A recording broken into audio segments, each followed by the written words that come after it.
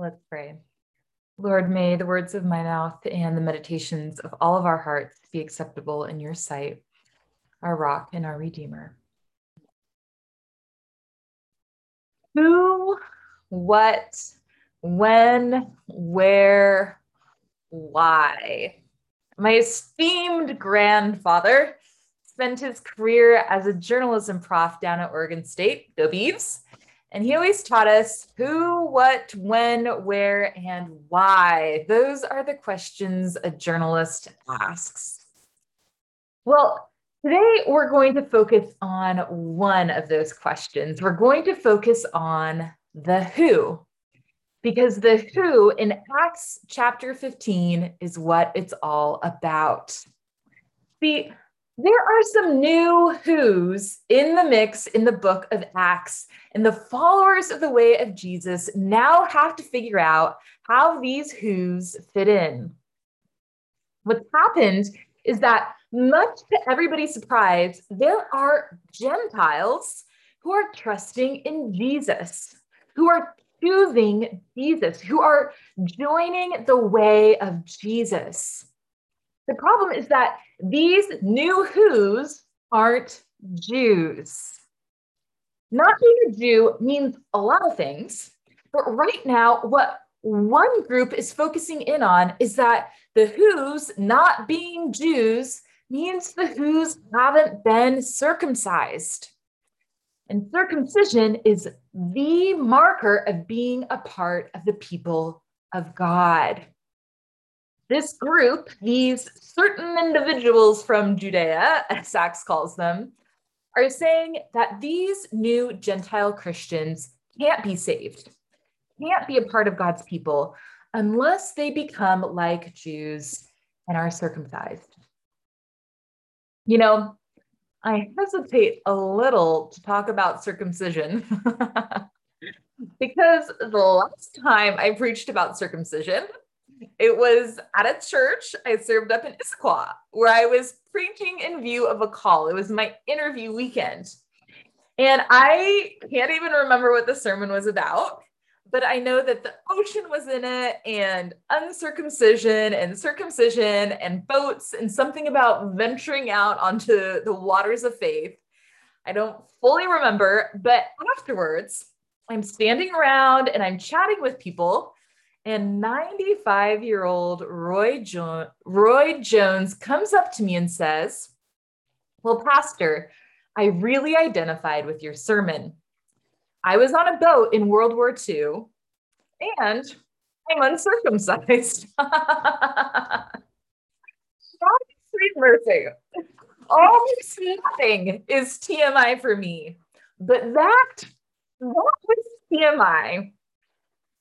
What struck me, though, is that Roy, whose name has been changed for privacy purposes, Roy was proud of not being circumcised. It actually meant something to him. Like uncircumcision meant something to Roy, circumcision means something to these Christians from Judea. See, they're not fighting for something that's negative. They're fighting for a positive. Circumcision was a positive practice, a practice that shaped people, a practice that had made the Jewish community into a uniquely Jewish community, a practice that was fundamentally seen as a gift that set the Jews apart, marked them as God's people in the world. It made them special. You know, maybe a way for us to understand all of this is to look at the practice of priestly celibacy. Now, I'm sure that there are as many opinions on priestly celibacy in the Catholic Church as there are Catholics. But for those of us who aren't Catholics, I think a lot of us look at the practice of priests not marrying and go, why? How has this practice hung around for so long? Why can't Catholics just toss it out? Well, yesterday I talked with our resident church historian, Christina Moss, to make sure I was getting some of this right. And she reminded me that it wasn't until the 12th century that celibacy was required for priests. Priestly celibacy isn't an unchangeable dogma for Catholics. It's a disciplinary rule. Christina was telling me that the practice of celibacy for priests arose originally from monastic communities that had long practiced celibacy. So why has it stuck around for so long? It's stuck around for so long because for many, many people, the practice of priestly or religious life celibacy is a good. It's a positive. It's rooted in the words of the Apostle Paul. It is better not to marry than to marry. If you don't marry, you don't have to please your spouse. You can just please God. Celibacy is seen as freeing. Without a spouse or children, you can wholeheartedly dedicate yourself to doing God's work in the world. A communal commitment to this practice, rooted in scripture, rooted in God's will, is strong enough to make a way of life possible when it couldn't have been possible in any other way.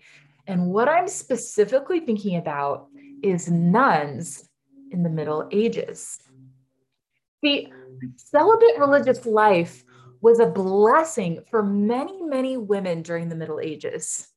It was basically the only alternative to getting married.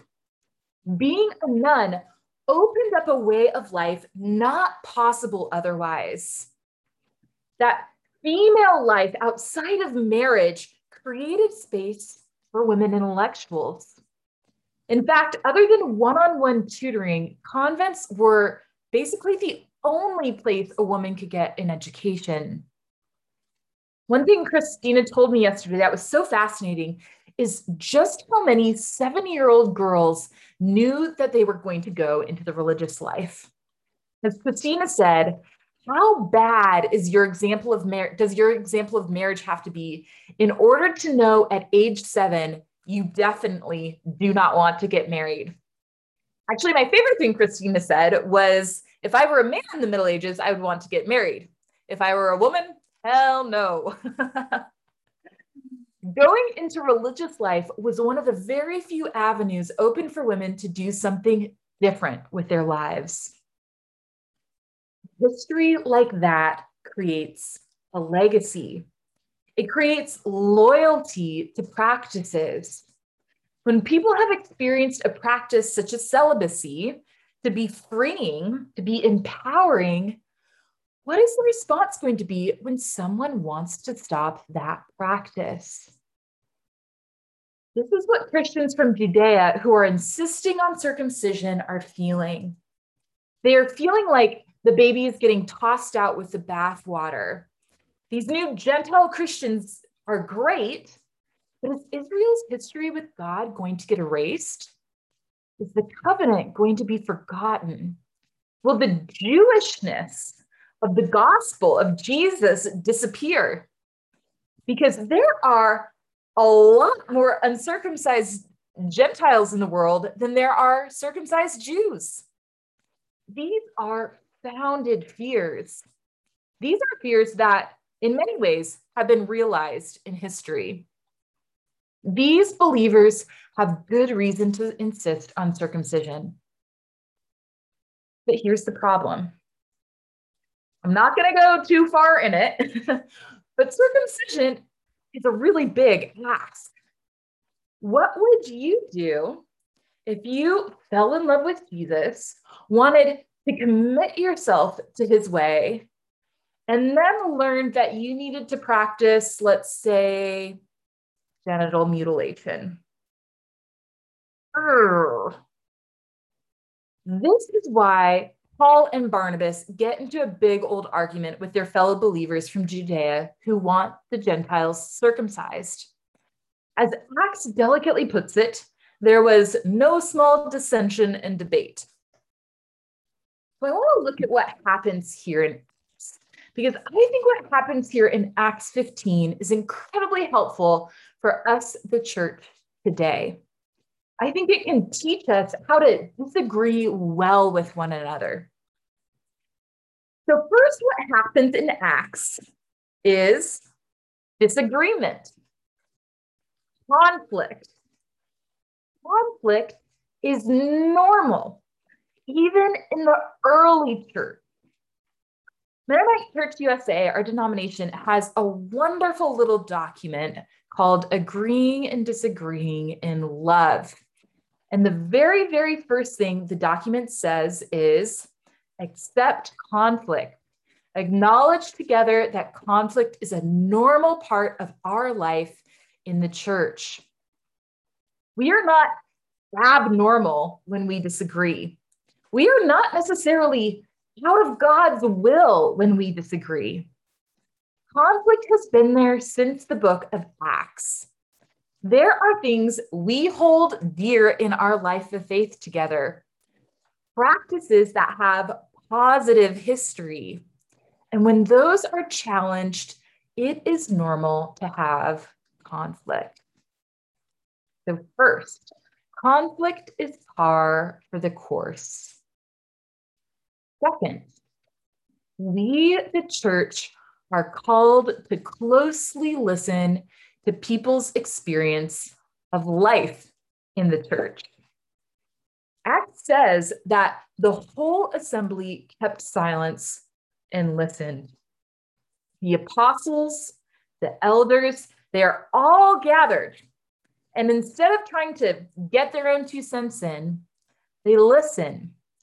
They listen to Peter describe how God has called these Gentiles, the joy that the Gentiles becoming followers of Christ has brought, and how circumcision is a yoke too heavy to bear.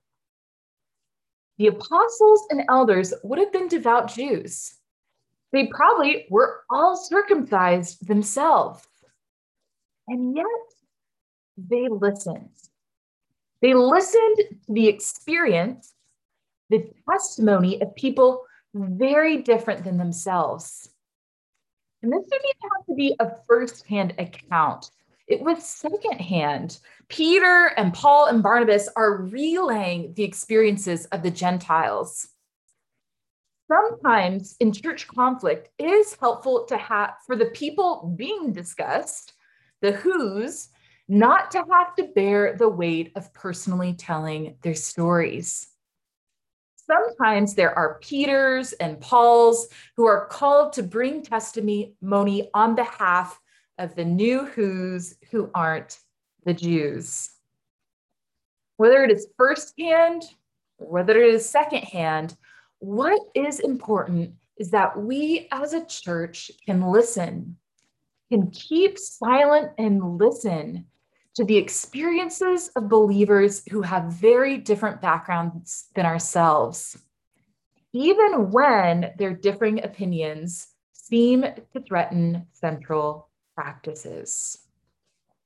So, conflict is par for the course. The church, especially church leaders, are called to closely listen to the new who's who are the subject of disagreement. And third, what is unfolding should be in line with Scripture. After Peter finishes speaking on behalf of the Gentiles, James speaks up. He says, "My brothers, listen. God has looked favorably upon the Gentiles, and this agrees with the words of the prophets. As it is written, I will rebuild the dwelling of David, which has fallen.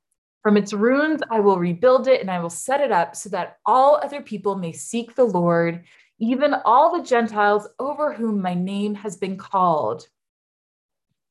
James pulls from Scripture. James is Bible-based.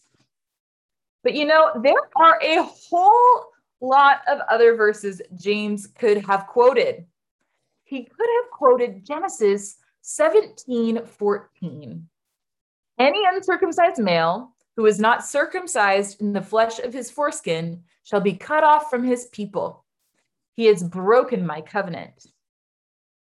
But James doesn't quote Genesis 17:14. James, who has probably circumcised himself, who probably knew Genesis 17:14, doesn't use scripture as a weapon. James uses scripture as a joy.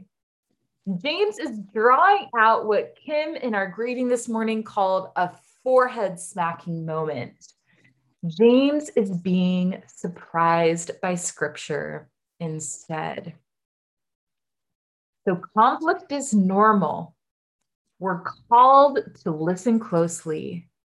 And what unfolds should help us read scripture even more deeply, should cause us to be surprised by the joy of what God is up to in the world. See, this is what Acts chapter 15 is all about.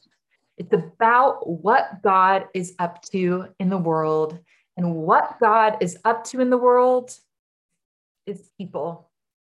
It's each and every one of us who are sitting here watching our computer screens. It's each and every one of us as we go about our day-to-day life. Acts chapter 15 is about the who. It's the who that's important to God.